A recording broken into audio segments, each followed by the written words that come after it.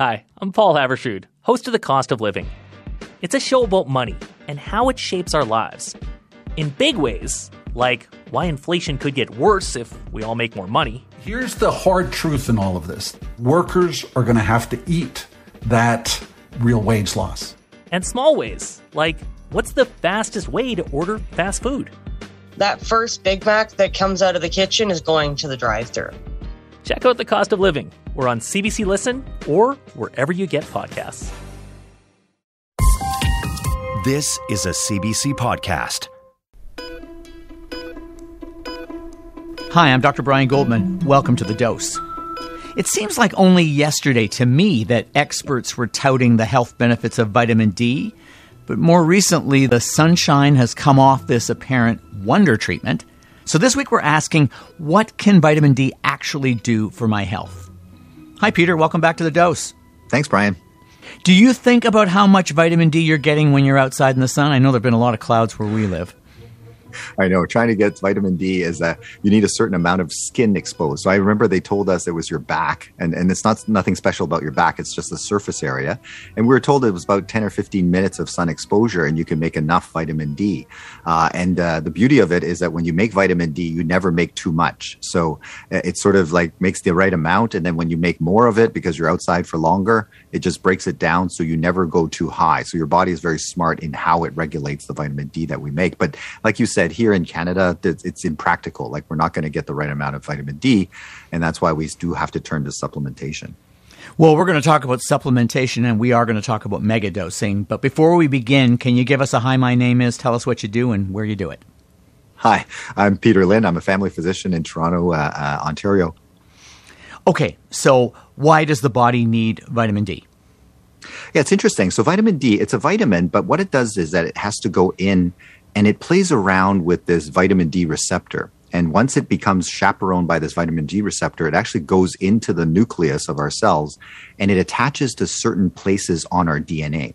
So in fact, think of vitamin D like a caretaker, somebody that sort of looks after things, turns on the lights, turns on the air conditioning, off the air conditioning, that kind of thing. So it regulates which genes should be expressed from your DNA. So therefore, like a good caretaker, if we have them in the right amount, then we can make sure that everything is turned on and off in the right way.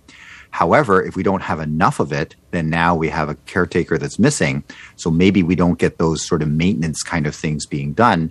And that's when we might start seeing some diseases and things like that coming forward. So it's not that, vitamin D is this panacea. So people sort of say, I have asthma and I took vitamin D and it got better. It's more, I gave you back the maintenance crew that you needed to make sure that everything was working as it should be. And that's why some people say that vitamin D supplementation helped me with my joints, helped me with this, helped me with my hair, those kinds of things, because we're basically giving back the caretakers to make sure that the maintenance stuff is being done. Well, I know, of course, from med school that vitamin D is very important for the health of our bones. What other processes is it really important to help maintain and regulate, as you said? Yeah. So the bones, we were learning about calcium absorption, right? So for you to absorb calcium, you need vitamin D and so on and so forth. And we need vitamin D to help you escort the calcium into the right places. And so therefore, vitamin D does that function. But we know that vitamin D is also inside your immune cells. So therefore, it's needed to turn on and off and be a good caretaker in your immune cells that fight off infection.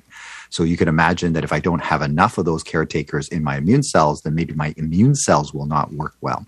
So just imagine if caretakers all around this whole city decided to go on strike, then you would have garbage piling up and things like that. And so things would not run well. And I think that's why there were all these claims that you could have better asthma, better arthritis, better hair growth, better everything if you gave vitamin D. Unfortunately, people now read into it as this is the super treatment for anything. So I don't need the real treatments for my condition. I just take this stuff and everything will be good. So remember, we're replacing what you're missing. And when we replace what you're missing, then normal function comes. But if you have disease on top of that, you still have to take your normal disease kind of treatments, right? So it's not going to lower your blood pressure. It's not going to do those things. So you still need to continue taking on your disease medications, even though we're giving you back the good caretakers to make sure that you're maintaining all the normal bodily functions. How does the body process and store vitamin D? Yeah, it's interesting. So the process starts in your skin. So the sunlight hits it, and with that energy, we create the first molecule that is going to become vitamin D. And so basically that molecule will go from your skin to your liver. Now, it was so important to our normal function that it was pretty much that we should be able to create this on our own. In other words, through sun and through our skin. So that's why in terms of, getting it from foods and stuff like that, maybe not so easy because we were supposed to be able to make it on our own. And so it's very interesting when I start explaining this whole thing to people, my patients with kidney disease all of a sudden go, I have kidney disease, so my kidneys can't do that final step. And that's why I have to take the different kind of vitamin D, the stuff that's already built. In other words, it has all the modifications on it already.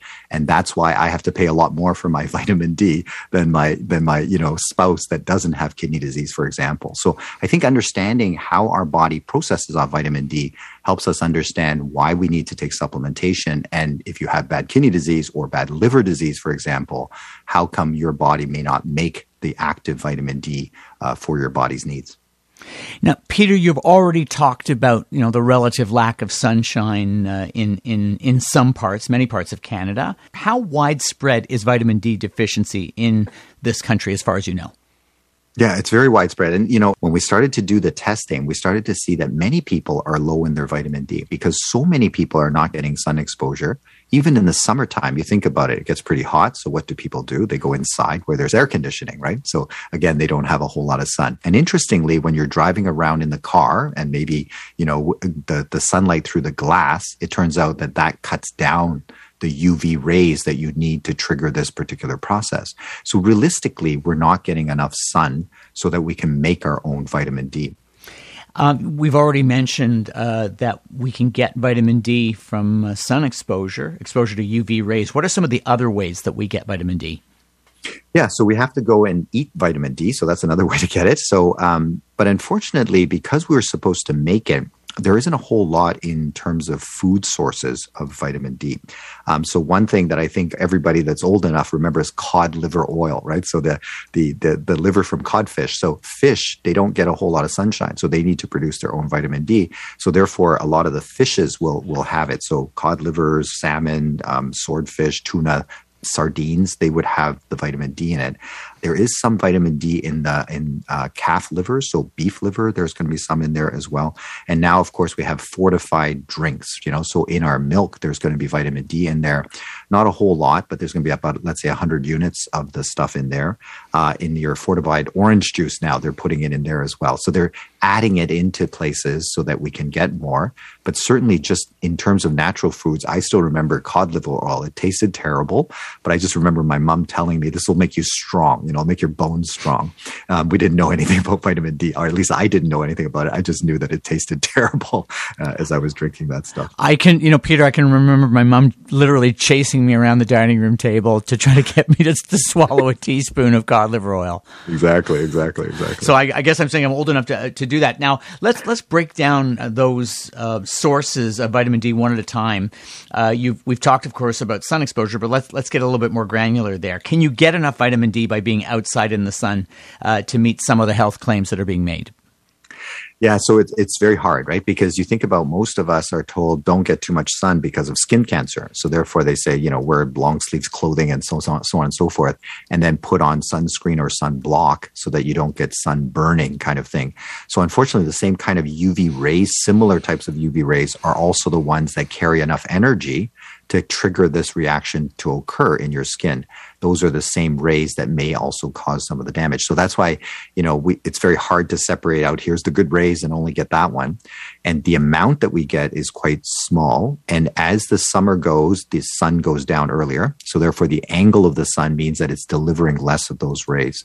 So that's why in North America, in Canada in particular, to get it from sunshine is very difficult.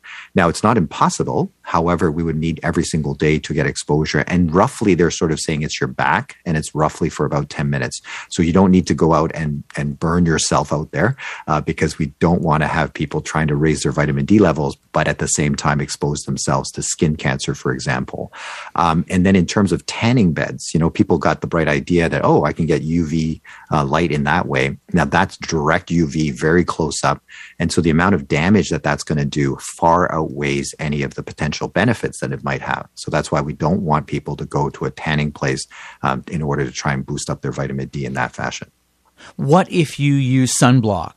SPF, say 40, 45 plus. Are you blocking out UV and therefore not getting vitamin D? Yeah, and that's basically how all of these things work. So if you have the sunscreen, basically that's a chemical that's going into your skin that will absorb the energy from that UV. So again, it'll take away the energy that's needed to have that reaction occur. And so that's why sunscreen and sunblock will cut down on the chance that you're going to be making enough vitamin D in that fashion.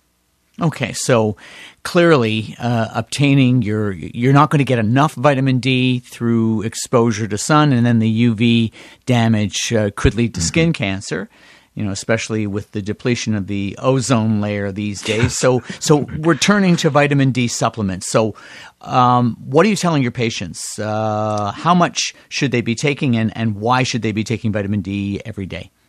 Yeah, so everyday vitamin D, it makes a whole lot of sense. And I always separate out, there's a D2 and a D3, okay?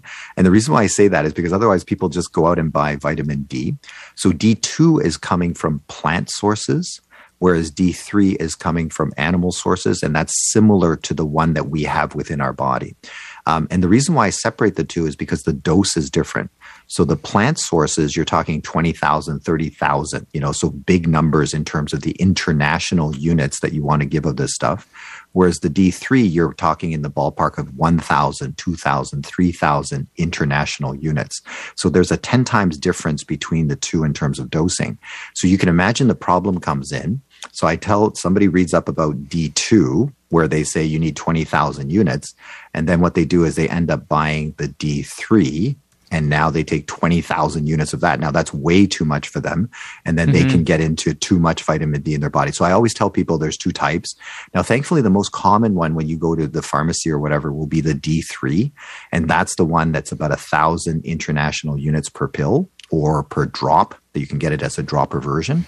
And then what you do is I tell people start off with 1,000 units a day, do that for a couple of days. If there's no weird side effects, then go ahead and take 2,000. So around 2,000, 1,000, 2,000 is a good number. And that's D3 you're talking about.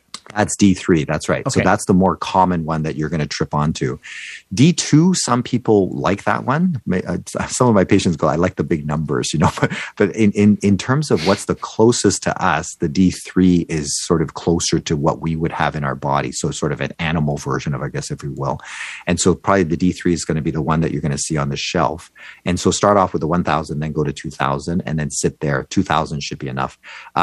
Health Canada sort of tells us, let's not go over 4,000 because then we might get into too much vitamin D. And the reason why that's important is vitamin D is fat soluble. If you take a water soluble one, if you take too much vitamin C, you just end up peeing it out into the ocean, so to speak, right? And it doesn't accumulate in your body. Whereas the fat soluble vitamins, if you take too much of that, they will get stored in your fat stores. So there is a chance that you will accumulate too much of vitamin D, for example. And so therefore, we just tell people stay within 1,000 to 2,000, and I think that's good. And remember, we're giving you back the caretakers, right? So having more caretakers doesn't help you, right? So if I have one caretaker looking after the building, it's good enough. If I give you 10, it's not going to be even better. So therefore, there is no need to megadose. And I also tell people just add it all up, right? So some people are taking multiple vitamins and they're taking calcium with vitamin D and then they're taking vitamin D. So they've got all sorts of bottles. And I said, just add it all up. And so let's say in the multivitamin, there's 600. And let's say in your calcium and vitamin D is another 600. So now you're at 1,200 already, right? So therefore, if we take 1,000 on top of that, you're at 2,200. So that's close enough to 2,000. But just add everything up. And that way we give you the right amount and we don't overdose you. And there were some people that were saying, well, why don't we give it to you once a year, 500,000 units once a year. And when they did that study, it didn't do well. So it didn't really help with fractures and those kinds of things in terms of the bones even. And that's because we give this huge amount. It's like rain, right? Imagine if I give you the whole year's rain in one day. and then no rain for the rest of the year. So that doesn't make a whole lot of sense. So that's why, when you were asking, should we be taking it once a day as opposed to these mega pulses? Probably the results are coming out that the once a day, every day at steady levels probably is easier for your body to handle as opposed to these mega pulses of these vitamin D. I am speaking to you at a moment of grave crisis. I'm Jeff Turner, and this is Recall. It's a series about history, not the ancient past, but history that's still hot to the touch. In this first season, I explore a revolutionary political movement that brought a modern democracy to the brink. You can find Recall, How to Start a Revolution on the CBC Listen app or wherever you get your podcasts. What are some of the main symptoms of vitamin D deficiency that you might see in patients who come to your clinic? Now, this is the hard part. So it's not like something where, let's say your blood counts are low and then you would get tired and things like that. So there isn't a very good symptom for that. If, let's say, you have too much acid in your stomach, you'll complain of heartburn, that kind of thing. Even for heart disease, when we start exercising, you get chest pain. So there's something that points you to a specific organ. In this case, you can imagine if the caretaker is not working well in your bones and your bones are not as strong, in other words, it doesn't get all the calcium and stuff like that, it won't complain to you. There's no little sensor that's going to say, hey, your bones are too thin. What'll happen is that I fall and I break my bone. And then all of a sudden people go, how come you broke? You didn't really fall that hard. And it was just, kind of you standing there. And so unfortunately, the symptoms may come when the disease actually comes. And so that's the problem. So like I said, some people said that their asthma is worse when their vitamin D levels are low. So if somebody's asthma is worse, am I going to say, oh, your vitamin D levels? No, I'm going to say your asthma is worse, right? Right. So, yeah, no, so exactly. That's the problem, right? And so that's the problem when you have something that goes across all of these different organ systems. It's when they start to fail. That's when we're going to start seeing those symptoms. But unfortunately, there is no sensor that says my vitamin D levels feel low, and that's why I'm starting to feel this. Now, we used to think about rickets disease and things like that where the bone is not forming. So when we're looking at that, that's a very severe stages of low vitamin D levels.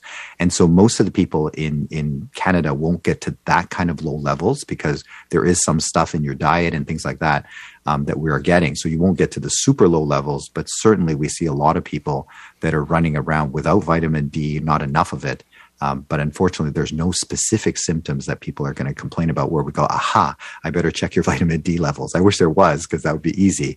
But unfortunately, it's different organ systems being affected. So the symptoms may be tiredness, maybe hair loss, maybe asthma getting worse, maybe, muscle aches, that kind of thing. So very non-specific kind of symptoms.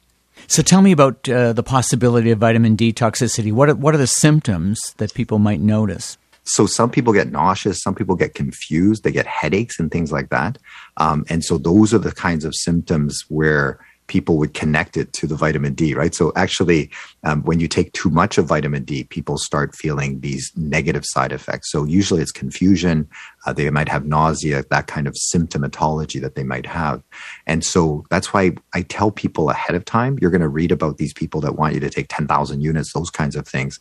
Let's just go with what you need, right? In other words, let's replace what you need, and then we'll see how things go. And most of the people, they sit at 2,000 units, and they're actually quite good.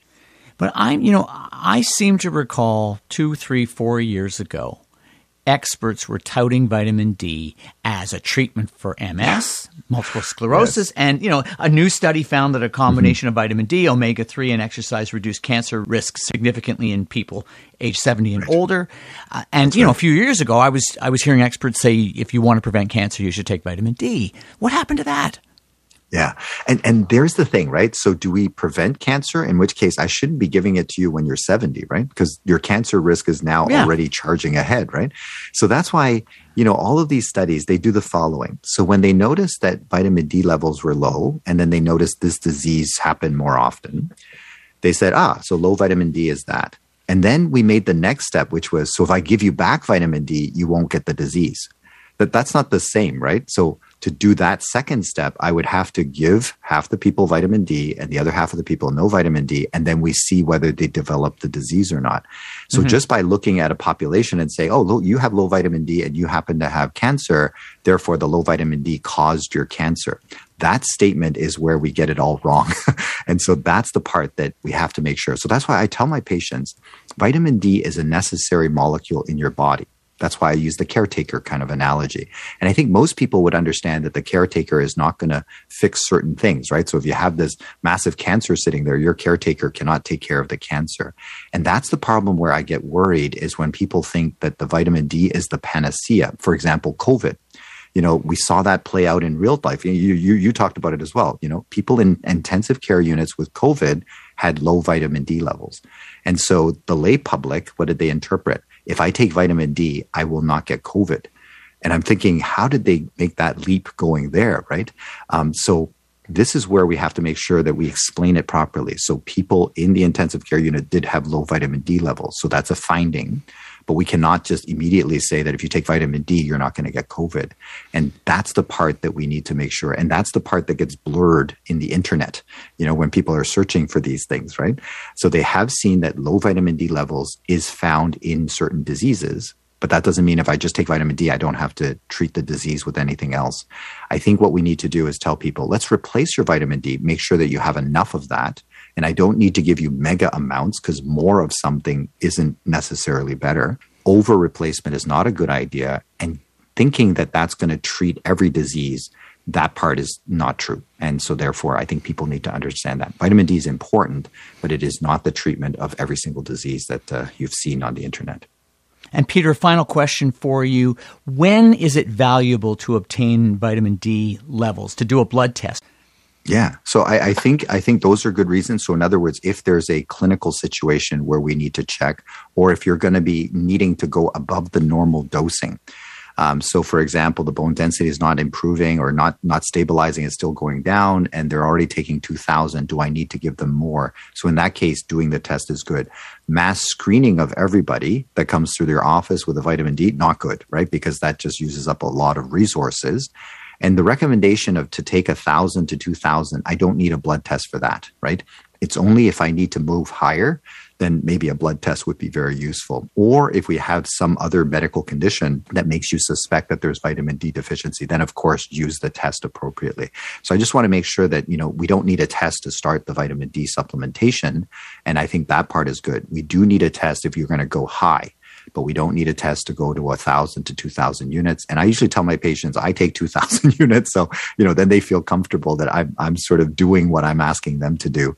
And they seem to feel quite comfortable with that as well. So I think vitamin D is one of those topics that everybody kind of goes, oh, that's a sunshine vitamin. So everybody knows just a little bit about it. But maybe if we all kind of know this part of the caretaker story, then it makes sense that we want to replace, but we don't want to overdo it. Well, Dr. Peter Lynn, thank you so much for spreading some sunlight on vitamin D. Thank you, Brian. You are a ray of sunshine. Right back at you. Dr. Peter Lynn is a Toronto-based family physician and the house doctor on CBC Radio 1. Here's your dose of smart advice. Vitamin D is necessary to help your body regulate calcium, which keeps your bones strong. It also primes your immune system to fight infection. There are very few noticeable symptoms of vitamin D deficiency. The kinds of things you might notice include broken bones caused by osteoporosis, worsening asthma, fatigue, and hair loss. Our bodies make vitamin D through exposure to UV radiation in sunlight. Living in a northern hemisphere country like Canada means that most people who live here don't make enough vitamin D through sun exposure to meet our needs. That means you need to consume the vitamin in foods or in dietary supplements. Most people should take 1 to 3,000 international units or IUs per day of D3, which is found in cod liver oil and fish products, or 20 to 30,000 IUs per day of D2, which comes from plants. Because vitamin D is produced in the liver and kidneys, the daily requirements in people with liver and kidney disease are greater. Vitamin D is important for your body's function, but it is not a cure-all for serious conditions like cancer or MS. Take what you need each day and no more. Because vitamin D is fat-soluble, it means excess D is stored in your body's fat cells and can cause toxic effects like nausea and confusion. If you have topics you'd like discussed or questions answered, tweet me at NightShiftMD, at CBC Podcasts, or at CBC Whitecoat using the hashtag TheDoseCBC. Our email address is thedose@cbc.ca. You can find The Dose wherever you get your podcasts. If you like this episode, please rate us 5 stars so more people can find us. This edition of The Dose was produced by Stephanie Dubois. Technical operations were by Laura Antonelli. Our senior producer is Colleen Ross. The Dose wants you to be better informed about your health. If you're looking for medical advice, see your healthcare provider. I'm Dr. Brian Goldman. Until your next dose. For more CBC podcasts, go to cbc.ca/podcasts.